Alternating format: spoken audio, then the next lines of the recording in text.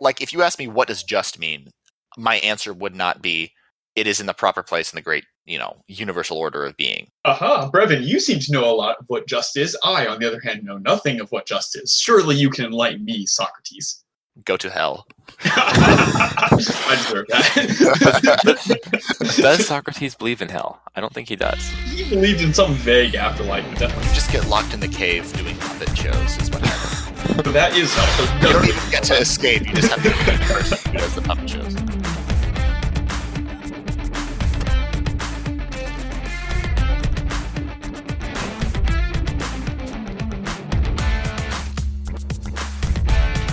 Hello, everyone, and welcome to yet another episode of The Problem with Reading. I'm Brevin. I'm Steven. And I'm Sam. And here we are with yet another exciting chapter of MacIntyre, which we were just discussing. The summary that Steven made ran 5 pages. We cut out the one random part with esoteric Greek words that he never defines, or defines in paragraphs and then retracts them and redefines them. Yeah, so how was this chapter, boys? It was rough. It was a rough one. It was a little rough, not going to lie.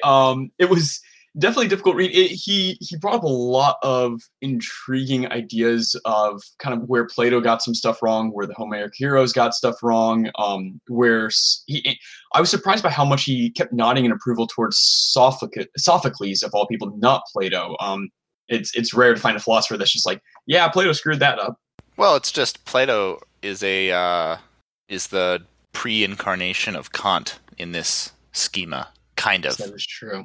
Kind of. Yeah, so he's kind of enemy number 0. Enemy number 0. Yep. But Sam, how's your week been? Doing good stuff? It's been good. I mean, I'm an undergraduate, so we're in dead week right now. I've got about five major papers due, none of which I've started. So good. That's going to be fun. Hey, it's good to see that your priorities are straight and that you are here recording this podcast. I read this morning. I got up. I looked at my to-do list. And I had reading either a book for a political theory essay, or reading MacIntyre, and I chose MacIntyre. So, you chose well. And then I read the chapter, and I regretted it. It was definitely not the best chapter. No. Yep. How about you, Steven? How's life? Life's good. I have graduated several years ago, so I spent my week at work and not in classes, which I say somewhat lamentably. I actually really miss math and computer science and philosophy classes. Those were really nice. But yeah, on the whole, work was good, and I read MacIntyre. Very similar thing. I woke up this morning, realized that I had procrastinated on MacIntyre for the whole week, and then had to do everything. And boy, did it take me a lot longer than I thought it was going to.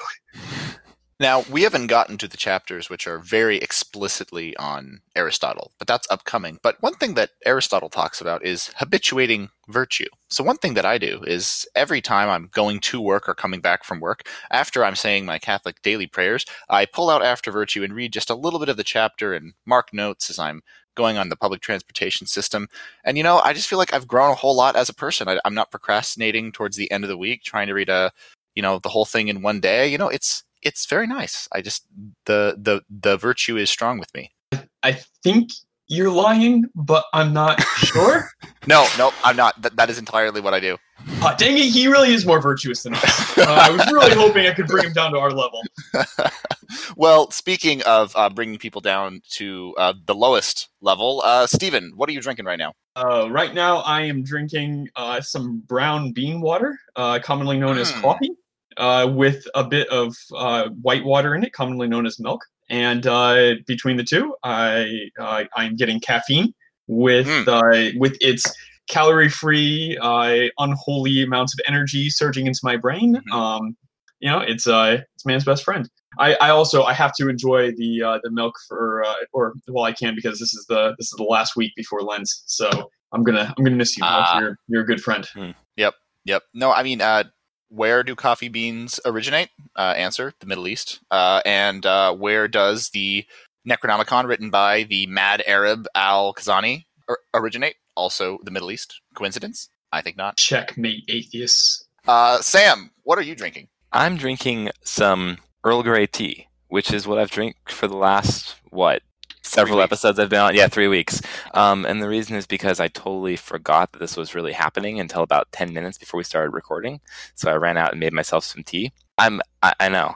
I'm kind of frustrated, though, because this is actually the first episode that I would have been able to legally consume an adult beverage. And I didn't do that. Wasted Dang it, man. opportunity. I just know. want you to like come on one week and be like, yeah, I'm Sam here, and I'm just chugging down a Limerita. I'm on my 4th one. This is going to be a great episode. That would be the best episode. I'll do that sometime. As for myself, I am drinking a Walker Percy Mint Julep, but with some slight modifications. Instead of having it with bourbon, I'm having it with Scotch, and I'm not sure how I feel about this, but the combination of Southern sickly sweet manners and the Scottish tartan bite can only go well. It's actually kind of hilarious because I'm reading Love in the Ruins, a novel by Walker Percy, and it just offhandedly mentioned on the chapter that I just left off on, it just started talking about William the Bruce, the King of Scots. So that's hilarious. But so here I am, and Sam, I will have you know that I was like contemplating this since like this morning. I'm like, damn, what am I going to be drinking today when I go on the podcast? Yeah. Anyway, but speaking of contemplating things and planning for things and transition, Stephen, I think you have a summary for us. I do indeed, and boy, is it a doozy. So chapter 11, the virtues at Athens and a miniature Greek lesson. McIntyre starts off with the premise that heroic societies, whether or not they existed in reality, had profound impacts on the cultures that viewed themselves as having emerged from them. Quote, the heroic literature provided a central part of the moral scriptures of these later societies, end quote. Certainly they aren't identical, McIntyre points out, but nonetheless the impact is profound and informs much of their ethical dialogue. He moves on to discussing a lack of coherence in the use of evaluative language Athenian culture used during Plato's time, immediately saying that Plato, in attempting to nail down his ethical system, sought to expel the Homeric conception of the virtues, faulting this conception for the incoherency.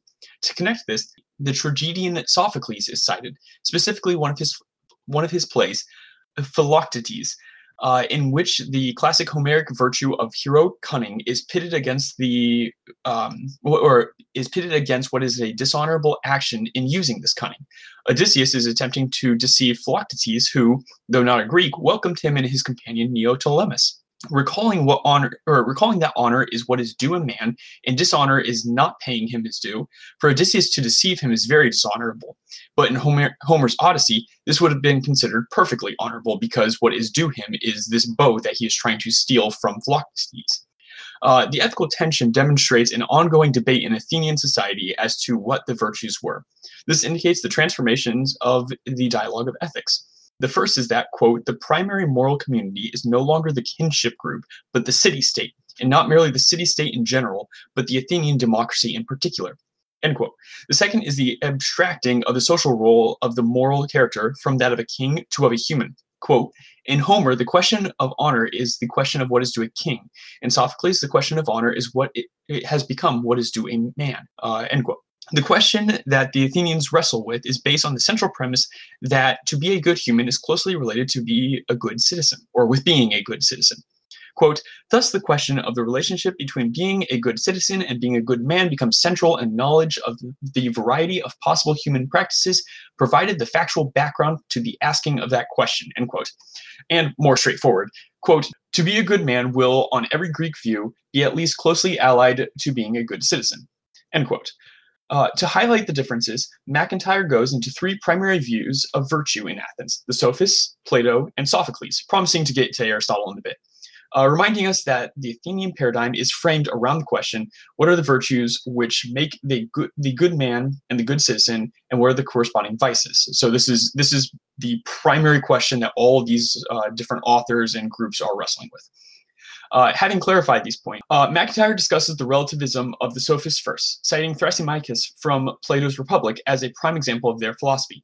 Thrasymachus, who incidentally is a cruder version of King Agamemnon from the Iliad, according to A.W.H. Adkins, whoever that is the sort of man who views everything and everyone as a means to an end, resources to his victory. Quote, so the sophist of whom Plato's Thrasymachus is the type makes success the only goal of action and makes the acquisition of power to do and to get whatever one wants the entire content of success.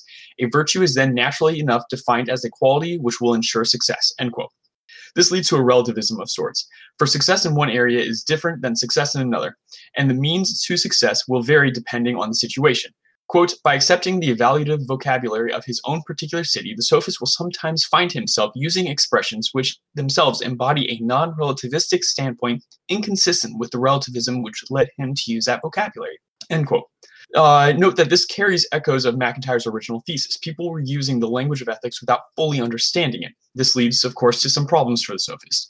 Quote, and the sophist who has redefined expressions such as just, virtue, and good, so that they refer to qualities which are conducive to individual success, but who also wishes to employ the conventional vocabulary in order to achieve that success, may well find himself in one situation praising justice, because by justice nothing more is to be meant than what is in the interest of the stronger, and in another praising injustice over justice, because it is the practice of injustice, as conventionally understood, which is in fact in the interest of the stronger, end quote. There are some interesting points around this we can get into in our discussion, but moving on, we come to Plato, who attempts to construct a system of ethics with reason enjoining each part of the soul to perform its proper function. Bodily appetites will be restrained by the reason, demonstrating sophrosunia. The challenges of danger will be met by Andrea, or courage, and the reason doing all of this will exhibit Sophia, or wisdom. I should mention that sophrosunia is aristocratic virtue, the ability to restrain yourself. He does a brief aside into Plato's critiques of the arts and poetics, which Sam brought up last week, but we can get into that later as well. MacIntyre moves on to the tragedians, who were the ones who explored the idea that the virtues can conflict with each other. What happens when the epic hero needs to acquire a bow and his host refuses to give it? He is owed the bow, recalling that honor is what is due a man, but he owes honor to his host for taking them in. The question is presented, could one virtue at least temporarily be at war with another? Two answers are given from two traditions. Plato contends that, quote, the virtues are not merely compatible with each other, but the presence of each requires the presence of all, end quote.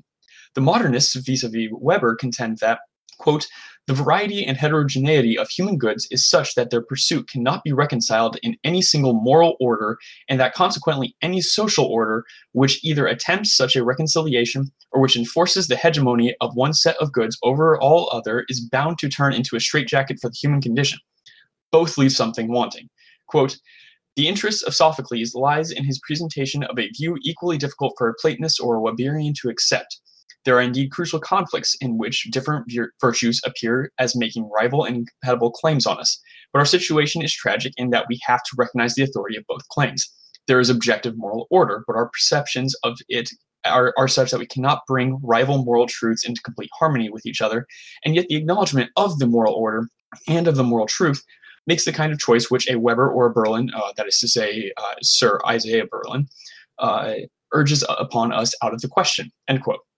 MacIntyre wraps things up, noting two important details of the protagonists of the first tragedies. First, they are not only individuals. Quote, the moral protagonist stands in relationship to his community and his social roles, which is neither the same as that of the epic hero, nor again the same as that of a modern individualism. For like the epic hero, the Sophoclean protagonist would be nothing without his or her place in the social order, in the family, the city, the army at Troy. He or she is what society takes him to be, but he or she is not only what society takes him or her to be. He or she both belongs to a place in the social order and transcends it, and he or she does so precisely by encountering and acknowledging the kind of conflict which I have just identified. The second thing worth noting is the narrative form of the protagonist. Sophocles, much like Shakespeare would 1,000 and some years later, recognized that human life has the form of dramatic narrative. Quote, and this suggests a hypothesis that generally to adopt a stance on the virtues will be to adopt a stance on the narrative character of human life, end quote. He goes on to justify this by examining that human life is a progress through harms and dangers, both moral and physical, and said progress will have varying levels of successes and failures, and that in these successes and failures we will find the virtues and vices respectively. Quote, each human life will then embody a story which shape and form will depend upon what is accounted as a harm and danger and upon how success and failure, progress and its opposite, are understood and evaluated. To answer these questions will also explicitly and implicitly be to understand the questions as to what virtues and vices are, end quote. After this, he says kind of to be able to pick this apart more and more, we'll need to turn to Aristotle. And so next week to Aristotle will we turn. Believe it or not, ladies and gentlemen, that was significantly cut down. I cut out most of the weird Greek words and a lot of the different nuances that he brought about. It was a bear of a chapter. Well, thank you for summarizing that. I feel like I understand it slightly more than I initially did. Well, that makes me feel a little better. Yeah, this was a particularly difficult chapter, I think. It also felt difficult because it didn't seem like it contributed much to his overall project. It almost seems like an aside, and that made it hard to want to focus particularly deeply on what he's talking about. Oh, I was just going to say, I think that he's going to do something with Sophocles. Like, I think that this, would you say Sophoclean? Is that how it's said? Yeah, Sophoclean perspective is really interesting. I know that you guys want to talk about its relation to Nietzsche later, but this perspective is basically a way to hold two different virtues in conflict at once. And I think that he can do something with that later. The focus on Sophocles here is pretty much the only thing that I have to say about this chapter that I brought away that I really felt was important from this chapter. And as a English major in particular, the focus on it as drama, that Sophocles was writing plays in which you have these seemingly impassable moral quandaries, where you have the demands of the city on the one hand and the demands of the main character as a kin member on the other hand. I think that's Antigone. I think Antigone. Yeah, that's the classic example of that. And it's, how do you deal with these conflicts where you have sort of the predecessor culture, in which case this is the Homeric society, and the current culture of Athens, which is the democratic one, and the city-state as the ideal, which is significantly different from the Homeric framework. And that just being the basic of the tragic drama, that we have to recognize the authority of all of these moral claims that are in conflict, but that because there is an objective moral order, we can't abandon any single one of them, and sort of are subject for the sins of all of them. And thus the Sophoclean result of this is a deus ex machina, where the god descends from a pulley on the top of the stage and just announces judgment and solves the problem for the characters who can't do it themselves. And I think there's something to that in a very real and metaphysical sense that represents the state of moral order that maybe we've been in forever. As a Christian Catholic, the human existence is heavily typified by tragedy. I mean, with the fall, you're cut off from the true Dike, or the moral order, as he talks about in this chapter. And like in the plays, it probably does require a deus ex machina, or in this case, deus ex Jesus, to come in and solve the problem, or at least provide some resolution. Anyway, just the relation between tragedy and the sort of terrible conflict of moral systems that we find ourselves in and have found ourselves in for thousands of years reminded me why I love literature and the conflicts in them. So it's very refreshing. Yeah, that kind of goes back.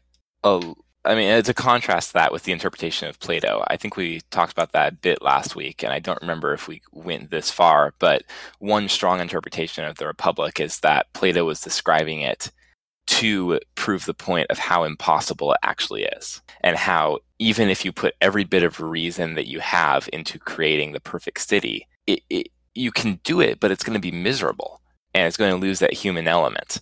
And so what Sophocles may be saying is that to be human is to have that existential gap between, between like the virtues, like between multiple different virtues. I mean, the full conflict is something like, you have the sophists who are just like, hey, morality is whatever you want, man. And then you have Plato who's like, well, actually, there's only one moral order. And here I can design it. And, with the Republic, whether or not it's a satire, demonstrably it shows the failure that those type of projects inevitably come to, that, the ideal harmony of city-state ethics and individual ethics can only be possibly met in a completely fiction idealized setting, which also is totally unworkable. Or what's going to be interesting to see in this next chapter, which I have not looked at all, is Aristotle vaguely falls on the side of Plato in that they're both on the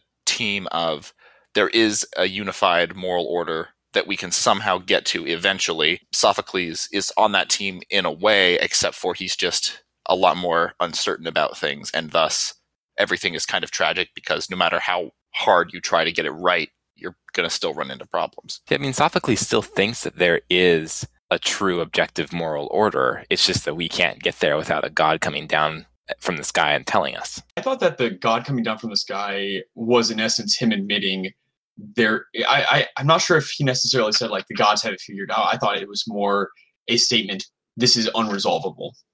We need some sort of outside help. Was it necessary? Well, I guess, which is potentially him nodding his head in approval towards the gods having a better glimpse of what's going on. So I suppose that is true. How are you? What is your state? Do you need help? Have you requested help? Have you received help? If so, anyway, sorry. The way you phrased that was entirely Walker Persian. Come back, come back, come back. That line, it will haunt me till the end of my days. Oh, I'm hoping. So I believe we were somewhat on the topic of Plato, and on the one hand, I'm somewhat disappointed in. It seemed that Plato wasn't given much treatment. He only got a couple of pages. But when MacIntyre is turning to Aristotle, I'm hoping that, in essence, Plato and the sophists are going to turn into analogies of, I don't know, perhaps the deontologists and the emotivists, and Aristotle is going to be kind of his solution to it. And Sophocles is maybe going to be the analogy of the overall condition, as the overall modern condition, as Brevin pointed out. So I have hope that this chapter is important to his project in that he is setting up. This isn't the first time that this has happened. We as humans have been in a situation in which our ethical dialogues were only going in circles because we had different notions of the word virtue. Although, to be fair, now we don't even have a notion of virtue. At least back then, we had a notion of virtues. They just couldn't agree on what they were. I found the example in the short story of Callicles, who was I think the most logically consistent of the sophists in the example from the dialogues that MacIntyre brings up, in that he was fully committed to the concept that, just screw it, burn it all down. I'm a consistent relativist. What is good for whoever is the strongest, this is the true, pretty much as close to will to power as you can get, which is interesting because I confess I have not read all of Plato's works, all shame be upon me. But it's interesting because MacIntyre just notes how Plato's dealing with this sort of, interlocutor is different from the way that he deals with all the other ones, where he just shows their inconsistencies and is like, aha, you fool, you have a chink in your armor.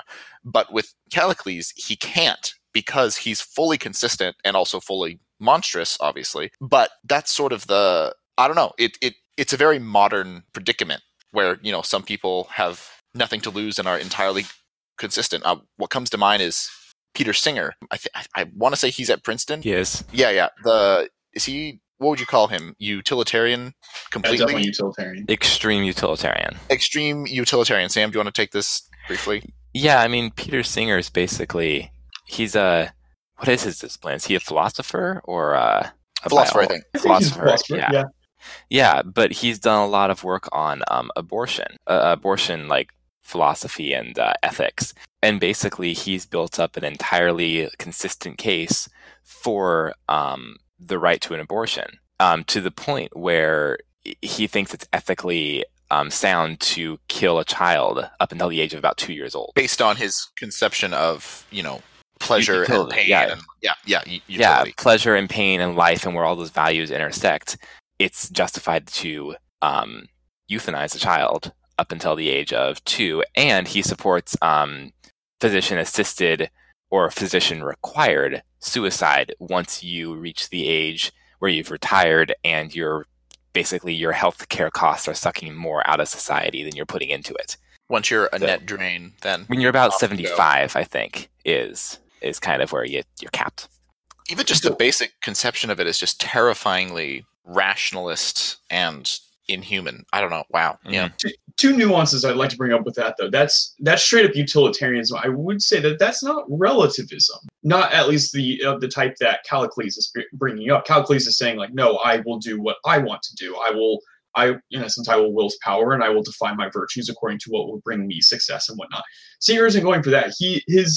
I hesitate to say that his cause is more noble, because I think that I would say his cause is more noble. His means are monstrous, in that he is trying to form a more perfect society, whereas Callicles is just saying, no, screw it, I'm going to be a relativist because it's in my best interest. No, and that's the thing about Singer is that space in the middle, your life is incredibly valuable and should be protected for the sake of it being a life, but for the sake of it being a life that contributes to society. Yeah, absolutely. He's still committing the Kantian blunder of making people means to ends, or what Kant considered a blunder, not to absolutely. made that blunder.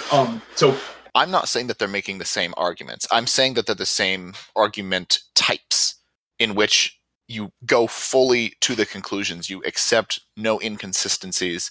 And even when the conclusions are monstrous, you follow all the way through. And that's why it's so difficult for someone who relies on finding contradictions and mistakes like Plato to, like, he just points those out and it's like, oh, great, now I win the argument. But with people like this that are so committed, they're the ones that are truly holes, because there are no holes. It's just the whole system. There are no holes. It's just the whole system.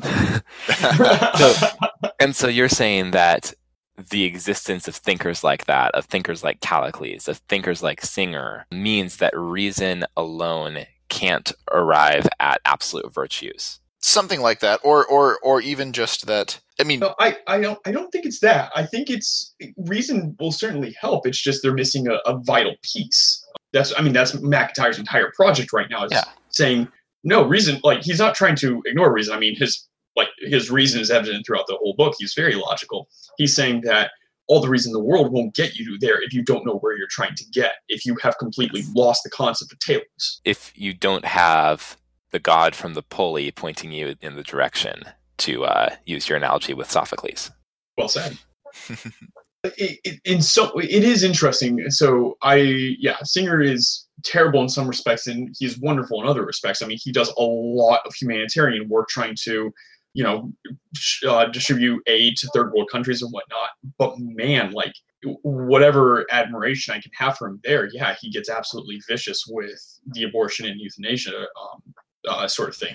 I wasn't aware of the 2-year-old bit. That one's particularly. Yeah, 2-year-old, and then if you're disabled or have Down syndrome or autism or something like that, then it's, I think, pure anytime. If you have any sort of deficiency to your consciousness as we understand it to be as a complete quote unquote human being, then your faculty for experiencing utility, pain and pleasure, etc. is diminished. Therefore, your existence takes up resources.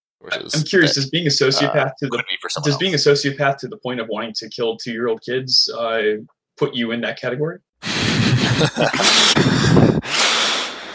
I don't think he says it does. Dang it. Yeah. Haha, we found an inconsistency. There is a hole in the system. Get it. But this is somewhat related to one of the topics I wanted to bring up. So last week we discussed how there are no undeceived Nietzscheans, that they cannot indeed find an ally in the Dionysian hero or in the Dionysian archetype that's found in the Homeric heroes.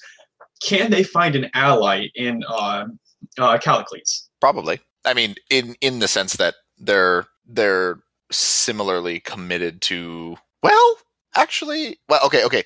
To sophists in general, no. To Callicles, probably. So as long as they remain consistent, their position is somewhat unassailable. I mean, they have a unassailable no, but like if you accept no criteria except for subjective what I like, then I mean it's not difficult to be inconsistent. You're at that point, you're what's the term? Totally isolated. Your moral system is solipsistic, which is fine and good, but like no one's going to be your friend. So pretty much Ayn Rand. Yeah. Fair enough, ladies and gentlemen. You heard it. Ayn Rand, if you want to be like Ayn Rand, join Callicles and become a solipsist. And no one wants to be like Ayn Rand. How do you think Callicles would do in Weberia? Would he just like marvel at the trains or try and take over them himself? Can you imagine how much could he grow a mustache? That's the real important thing. Can he grow and reach a mustache? Maybe he would make like a Greek phalanx of trains, just like running over the landscape. Oh, God bless Weberia, except there is, of course, no God in Weberia. So what would it be? Will bless Weberia? The individual's will bless Weberia. That in trains. The trains will bless Weberia. Does someone have another question or direction on this? Because honestly, the only point that I just did not like this chapter. The only Yeah. point that I thought was really important was the tragic drama, which I thought was the coolest part. But beyond that, I'm pretty much content to leave it be. Yeah, my only question is, can we move on to Aristotle, where McIntyre will actually make his argument? In defense, I suspect that this chapter is going to be important in setting up, because I think there is an analogy between the time of Athens and our current time, in that they were having the same difficulty in these ethical conversations that we are. Yep, and I think he's going to pose that if Aristotle could solve them, Aristotle can solve us, or solve our problem and their problem, that is. With that, I'm pretty sure we've exhausted the energy that we wish to expend talking about chapter 11. I have exhausted 11, but we've exhausted ourselves. All right, well, so let's transition here to articles. Stephen, I believe you had an interesting article for us this week. I did indeed. So I stumbled upon this article. It's called "The Coming Care Crisis as Kids with Autism Grow Up." This one's particularly meaningful to me. I have a younger brother who doesn't have autism, but has quite a few just varying special needs and disabilities and whatnot. It's by Noah Remnick. It was written just last week, and it's in The Atlantic. In essence, it is about the fact that the state of care and support for those individuals with special needs, it can be summed up in one rude word, and the adults with special needs are certainly no exception to this sad truth. So this entire article revolves around a family with a special needs child, the Solomonics. Most resources for people with disabilities are funneled into schools and pre-21-year-old programs. Once an individual turns 21, the Individuals with Disabilities Act no longer supports them. They're no longer entitled to a free public education under federal law. And the nightmare of Kafka becomes all too real as parents and guardians attempt to navigate the labyrinthine maze of government subsidies, social security support, etc. The rules on how to navigate these different things, the various agencies that are there to help, this shifts from state to state. Federal laws around these sort of things are absolutely grotesque and outdated. And therefore, the burden is placed on parents and guardians who are already stretched thin with the considerable task of taking care of a child who is now grown up but still very much needs them. The article cites Paul Shattuck, a professor at Drexel University who studies autism, when discussing the lack of support for special needs adults. And he comments, it's as though we never really considered the fact that all these kids would eventually grow up. That's a quote. And indeed, it would appear that way. The statistics cited are absolutely tragic. Quote, about half of adults with autism continue to grapple with aggressive, self-injurious behaviors as they get older, and about half are also unemployed, the lowest employment rate among disability groups. Especially for those with greater challenges, it is more difficult to attain the basics necessary to live a comfortable life, housing, job training, and social opportunities, end quote. And this demographic gets less than 2% of autism funding, I should also note. The article doesn't really go much more into the various statistics and whatnot. It explores the story of the Solomonics, which is discussing the difficulties that go into raising a special needs child, which I won't necessarily get into a ton here, but I mean, having witnessed it and whatnot, it is certainly difficult.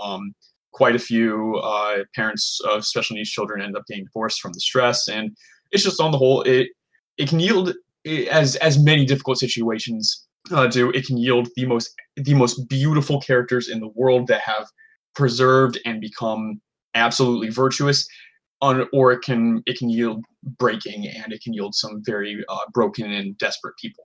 It also, I think, does a good job at highlighting the difficulties navigating the bureaucracy of state aid and such, citing massive piles of government paperwork, frustrating rules ostensibly designed to protect special needs children from being taken advantage of, but proving more hindrance than a protection, things like that. The frustrating thing, this means that even with the pathetically small amount of money offered, there's plenty left on the table because no one can navigate the system, according to Vanderbilt's professor of pediatrics and special needs, Julie Lowndes Taylor. Sorry, can't speak. It's nearly impossible for professionals to navigate, much less middle and lower class families who don't necessarily have the time or resources to devote to navigating this whole bureaucratic nightmare. The closing paragraph is quite damning in itself. Quote, just this year, the son of Marie, one of the Solomonics, the mother, Marie's friend, was declared ineligible for government funding because of a $51 discrepancy in his bank account, end quote. that sort of thing is very real. And this, I'll wait. I'll get more into that during my rant. But the sum of the matter is, the most vulnerable of our society get hurt from this. And this is somewhat personal. For me, my brother has developmental disabilities, and my parents are experiencing a taste of this nightmare trying to get him set up with Social Security and such. He's just turned 19, and he's facing down the barrels of trying to navigate all that. But like I said, I'll get into that in my rant. But very worthwhile article, difficult to read article, but worthwhile. Yeah, I mean, Stephen, this article also hits home for me too. I mean, I get your position closely. My brother just turned 19 as well, and also has autism. So I definitely see the issues of trying to navigate, what government assistance programs are best, what does independence look like, Right. and kind of trying to set up those plans and rapidly before that 21 mark, and also after you turn 18. Even individuals with autism actually have a lot of autonomy legally as to what they want to do, and so it's been a challenge of trying to figure out, okay, so what control should my parents legally get? What control should my brother get? How do you set that up? Do you need to bring in an attorney even, which is just it's crazy. Yeah, absolutely. The whole situation becomes, I imagine, quite a lot more complicated with that kind of third factor. Thankfully, for my own part, Justin has been very kind of compliant with that, just kind of going with the flow. So thankfully, at least so far, my parents haven't really had to wrestle with that. I can't imagine that being particularly easy. Good night. Yeah. So my article is only tangentially related in that it addresses sort of issues and topics related to less advantaged members of our society. It's dollars on the margin in the New York Times on their Future of Work series. Quite interesting, and I do recommend it. I'm generally on the classical econ side of things, so when things like the Fight for 15, which is the fight for a $15 minimum wage, gets passed in a city, and then there are fewer hirings and arbitrary firings and small businesses close because they can't afford it like clockwork, I'm not surprised. There's always a cost-benefit analysis, and the cost is often visible. Like, you definitely hurt people with policies like this. People just aren't able to cope. And this article didn't quite cause a crisis of my economic thinking, but it did remind me, I think, to some good effect, that there are people who these policies do help, that there is a positive side, even with a limited effect. Henry Hazlitt wrote a book called Economics in One Lesson, which is very useful. And one of the things he talks about is that the problem with using the government to transfer money is that you always know and can see who the people that are helped are. Like, they're very obvious and, front and center. They get news articles written about them, but the costs of it are dispersed among numerous people, and that's often invisible and damaging in the long run. However, this article for me was a reminder that people can be helped, and that there are people who can be helped, because most of the time my mindset is trying to find out what the dispersed invisible costs are. And this talks about sort of the economic benefits of just a few dollars increase or even a few cents increase to wages. And this highlights it very well. And that in some cases, limited cases, I would say, the price of labor might be artificially low for one reason or another, and raising it can make a net positive impact. So now a quote just from the opening of the article. A quote. In 2014, Julio Paez was working 80 hours a week at 2 full-time jobs. A permanent resident from Guatemala who came to the United States on a work visa, Paez worked in Emeryville, California, a city of roughly 12,000 residents and almost 22,000 jobs, sandwiched between Oakland and Berkeley. He began his day with a graveyard shift at a 24-hour McDonald's where he served burgers and fries from 10 p.m. to 6 a.m. Afterward, he had 2 hours to rest and to shower. Then he'd clock in at Aerotech, going anywhere that the temp service sent him between 8 a.m. and 4 p.m. To stay awake, he loaded up on coffee and soda. Each job paid minimum wage. I felt like a zombie, Pace told me. No energy, always sad. Yet just to afford basic necessities, he had to work up to 16 hours a day, 7 days a week. Back then, he, his mother, and 2 siblings all shared a single unfurnished room. They were a tight-knit family, but Pay's work schedule kept him away. Once, his younger brother, Alexander, who was 8 at the time, told him he was saving money. I want to buy 1 hour of your time, Pace remembers his brother telling him. How much for 1 hour to play with me? Pace looked at his brother and wept. Not long after that, Pace fainted from exhaustion in the aisle of a grocery store. He was 24 years old, end quote. And the story goes on, and inevitably the sort of Emeryville, the small town, did a minimum wage hike, wages went up, at least for those who were hired, and it helped. And so he was able to work fewer hours and can support his family better. The story goes on, talking about how the small town passed a law to raise the minimum wage, which helped out, and then Pays could work fewer hours total and support his family better, spend time with his siblings, etc. And the rest of the article is sort of just a summary of some studies that have been done on how small raises in wage on the margins function to help a whole bunch of social issues. For example, a 2011 national study showed that low-wage workers reported fewer unmet medical needs in states with higher minimum wage rates. In other words, they were better able to pay for the care that they need, so they relied less on Medicare or emergency care services. There's another one where just a few dollars increase to the minimum wage means a decreased rate of smoking among low-income workers, which is just sort of goes to show that higher wages can ease the grind of poverty and free up people's capacities to quit. There's other examples, like a 2017 study which showed that raising the minimum wage by $1 would reduce child neglect reports by almost 10%, because that would just allow parents in low-wage labor markets to keep their lights on, keep their refrigerator stocked, both of which are conditions for getting, a court neglect charge. And so, in short, there's a quote towards the end of the article that was pretty impactful.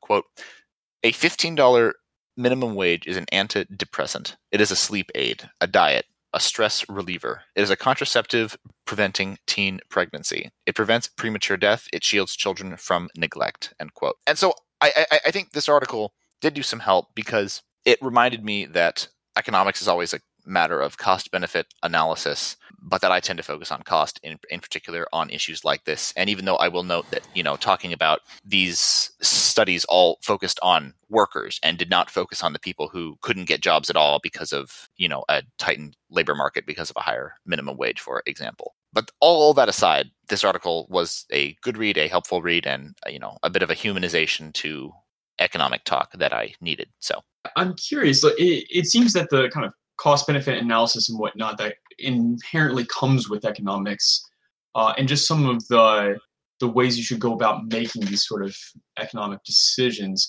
it does strike me as very kind of utilitarian, borderline people as means to end sort of thing. How do you fit that in with a more virtue ethics approach?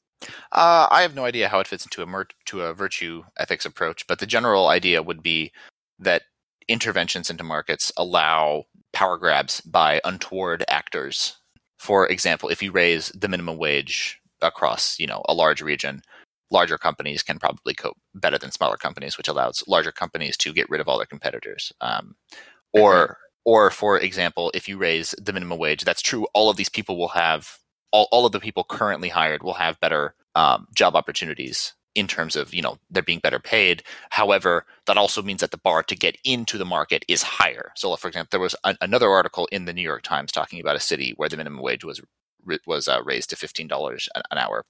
And it was complaints from workers that they were being fired for arbitrary reasons. I think you sent that a while ago, right? Yeah, but the fact is, so if you have a labor market where everyone at a entry-level fast food job is being paid $15 an hour, employers have an incentive to get as much value as they can out of that. So if you are a deficient worker in even a very small way, where previously it's fine, you're paying them $12 an hour, 15 or $7 an hour, that's fine. You can overlook that. It's not a net cost to you. But when you're paying sort of a premium for workers, at least at that skill level, then you're incentivized to basically pick as good as you can possibly be. And because there is a limited amount of money that you can spend on your payroll, you're able to fire people and hire much faster and easier, because everyone wants the job and there's a limited number of job spots. So that's just one of the costs. And I'd like to add that the people who end up getting fired are usually in like the worst situations out of those employees. I know I've worked a fast food job before, and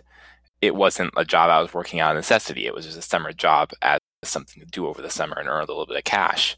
But because I had, I was living, in a middle class family, I may have had less issues with getting to work and showing up to my shift and stuff than another person who actually needed the job far more than I did would have had. And so in that situation, they would have lost the job, but they need it more than I do. Yeah, exactly. So, and say the minimum wage is $7 an hour. Sam can work that during, that's no problem. And they can also hire a second person also at $7 an hour who, might have to work a lot, but at least they have a job. On the other hand, if it's $15 an hour, they can only hire one person every time. They're going to prefer Sam. So anyway, that's just the. I mean, I would hire Sam for $15 an hour. But speaking of Sam, I'm not paying you $15 for this, but I No, you're believe you not. had an article too. I do have an article, and this one's from the opposite end of the political spectrum. This is the Social Media Censorship Dumpster Fire by David French, who's the senior editor at National Review. I usually don't read National Review, but I heard David French on a podcast, and he sounded amazing, so I looked up some of his work. I mean, I knew who he was, but I hadn't read very many of his articles, and this one in particular was very interesting. So he basically looks at the social justice initiative in social media censorship. And he starts off by talking about what he calls the first wave of social justice censorship. He was a lawyer working with clients in freedom of speech cases. And so he talked about some of the more humorous freedom of speech policies that he had to combat. I'll read a few of these pretty quickly because they're very funny.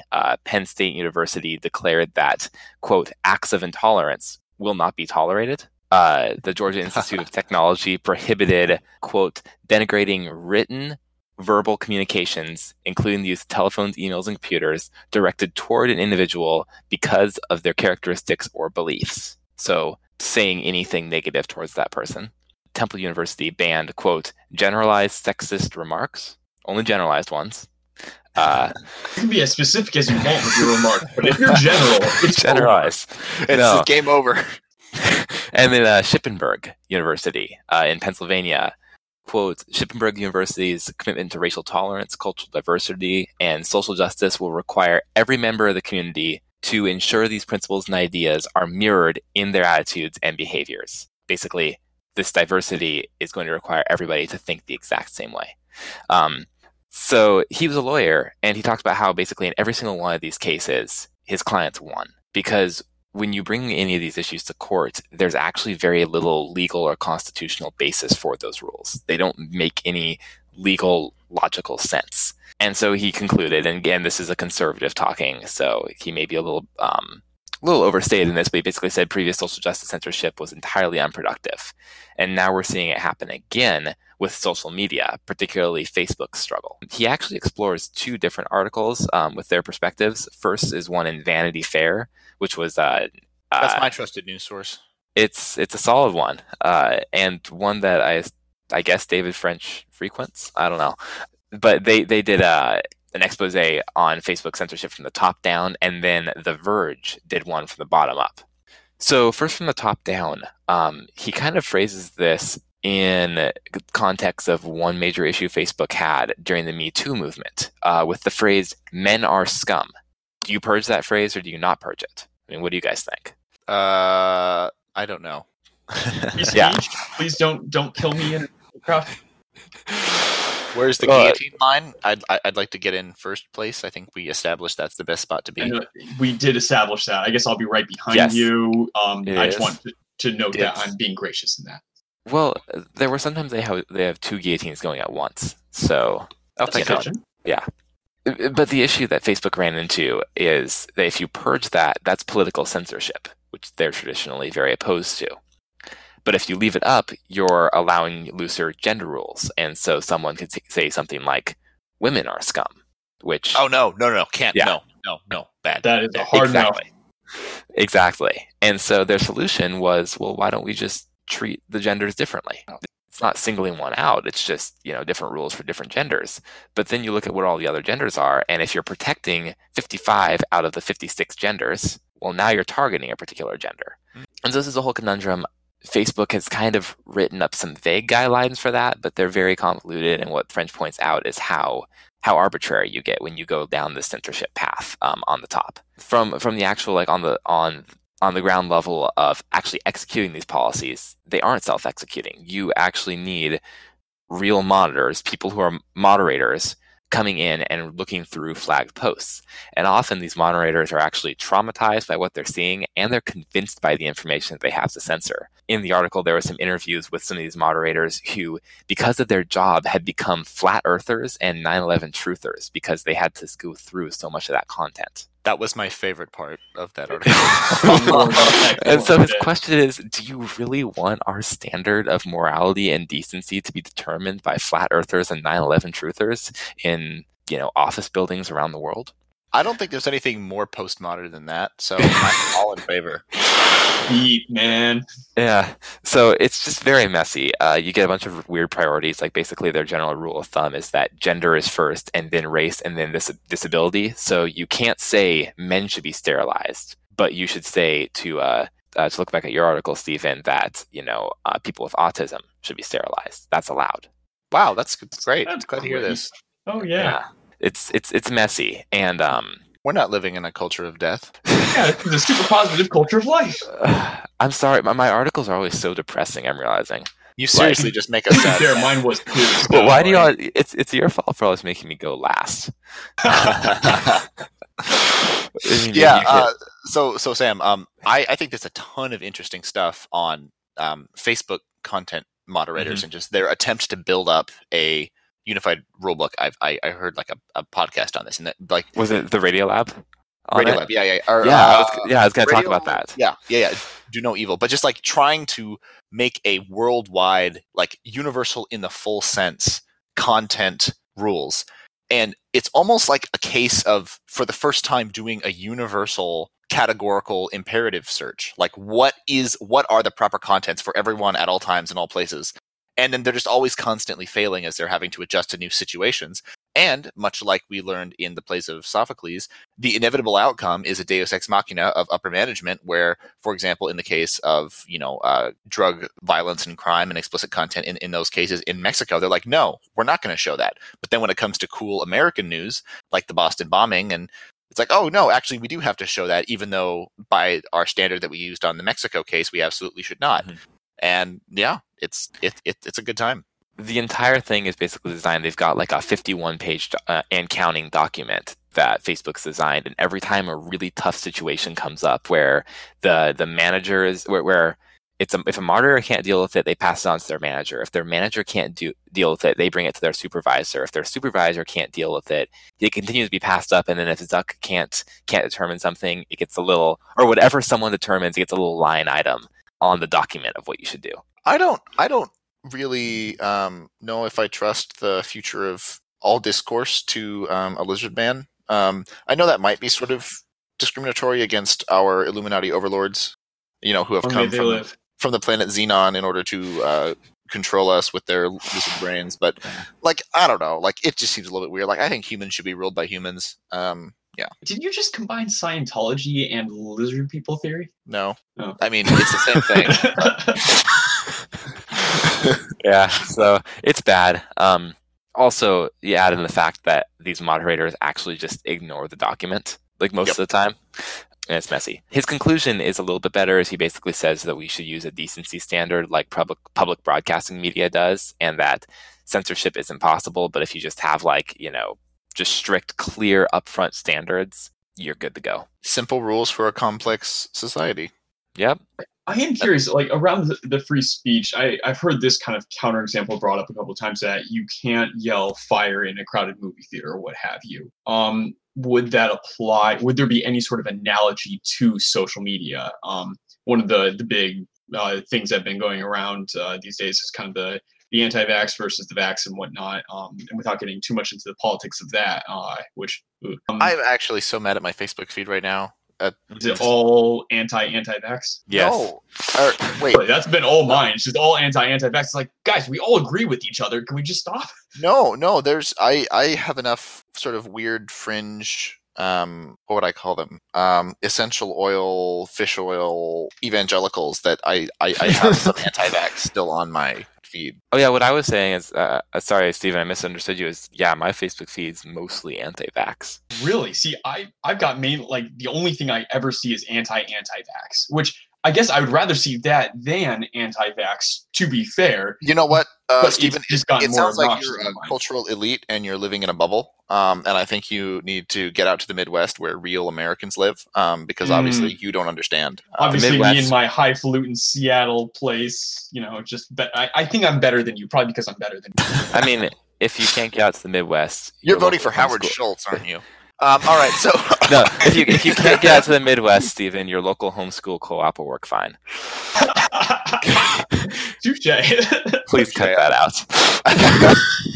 just because of that, I'm going to leave it in. But now let's move on to our rants, because it's obviously that we're angry about things. Oh, I forgot about rants. Crap. Okay.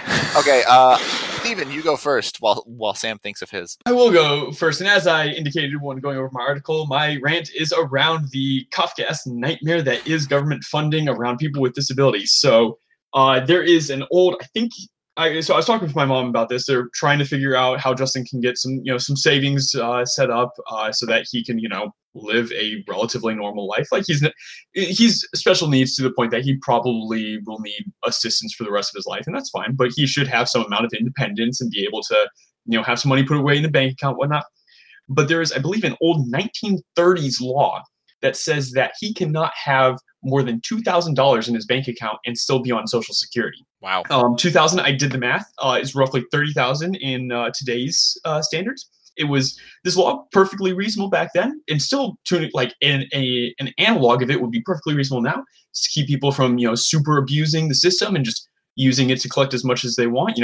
It should be an edge case that people get Social Security when they're in their 20s or what have you. But in essence, they are forcing him to live in poverty for the rest of his life because he can't have more than $2,000. The one friend of Marie whose kid was declared ineligible for government funding because of a $51 discrepancy. That crap is real. Like my parents had to deal with something very similar to that.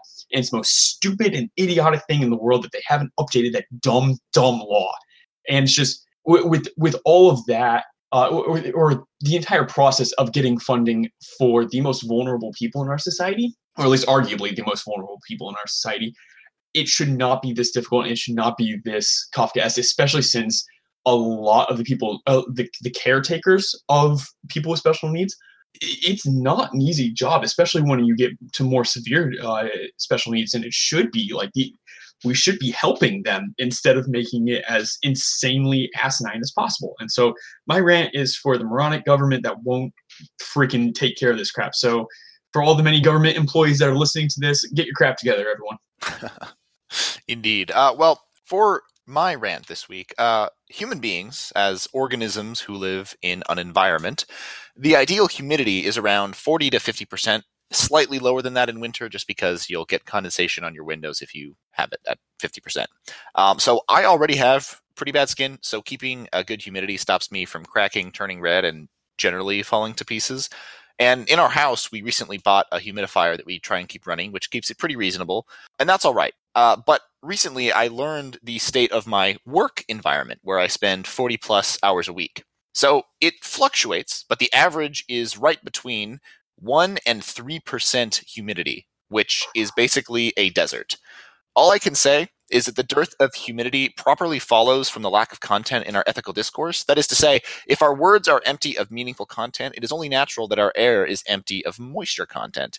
And I would make a final note that my office is directly across the hallway from the entire philosophy department. Well said. All right, well, my rant is not particularly a rant. I guess it is. So as I mentioned earlier, I finally am no longer a minor this week. I turned 21. And me and some friends went out for a nice, jolly good 21 run. And I discovered that after 21 years of anticipating this moment, alcohol is insanely expensive. Had no idea. Somehow I'd never put the pieces together, but it just kind of reflected the state.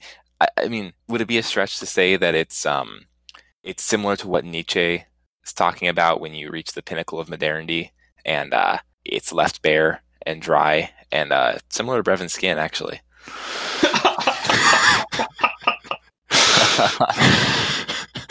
So that's my rant. Is I guess everyone keeps telling me life is all downhill from here, and after seeing the prices on those menus in the yuppie bars of Ballard, I agree. Life is all downhill, and therefore they know that they can make you buy their alcohol for ridiculous expensive. It's a vicious cycle. Because we're that desperate.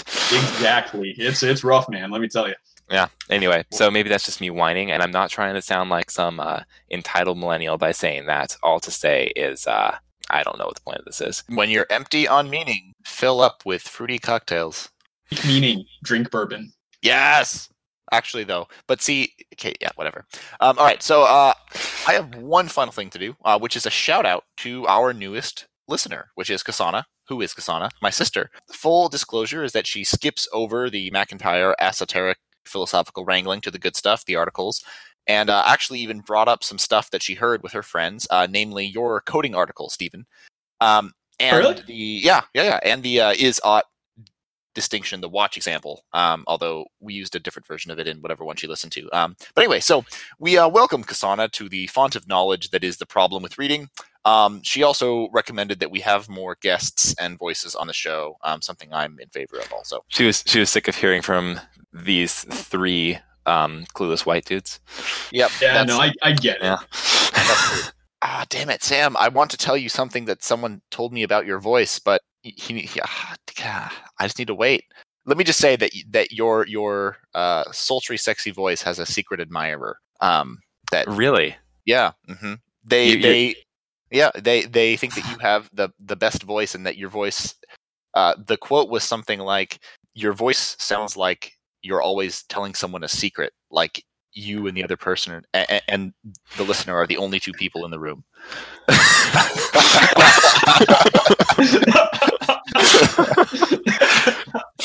I have no idea what to say to that. I mean, hey, why don't you tell them? You can say anything. Thank you to my dear listener. I guess I don't even know. That's the weirdest thing anybody's ever told me. I'm No, like, yeah. Steven, when do you think about it? Like, my voice is, choppy and whatever. Your voice is whatever. But Sam, like, that's NPR quality right there. It's like, hello, This is Sam Scott with another episode of On Being. Today we're talking with blah, blah, blah, blah. Yeah, except I have a lisp. Hey, that's part of your I wouldn't complain. It works. Yeah, we're just riding your coattails right now. We're just hoping that you will take us to greatness. So please do. Well, good luck in the next 2 weeks when I am gone. Oh, that hurts. Our ratings will plummet. Yeah, they really will. Our ratings of 12 listeners will go down to 0. We will rebuild. Don't leave us, everyone. We will rebuild. Sam, remember us when you come into your kingdom. Well, I'm pretty sure that signals the end of meaningful content that we can create. Oh, I think the end came long ago. All right. So for everyone here at the Problem with Reading podcast, I'm Brevin. I'm Steven. And I'm Sam. And we will see you next time. Bye-bye. Ba-da-ba-ba-ba. Enlightenment.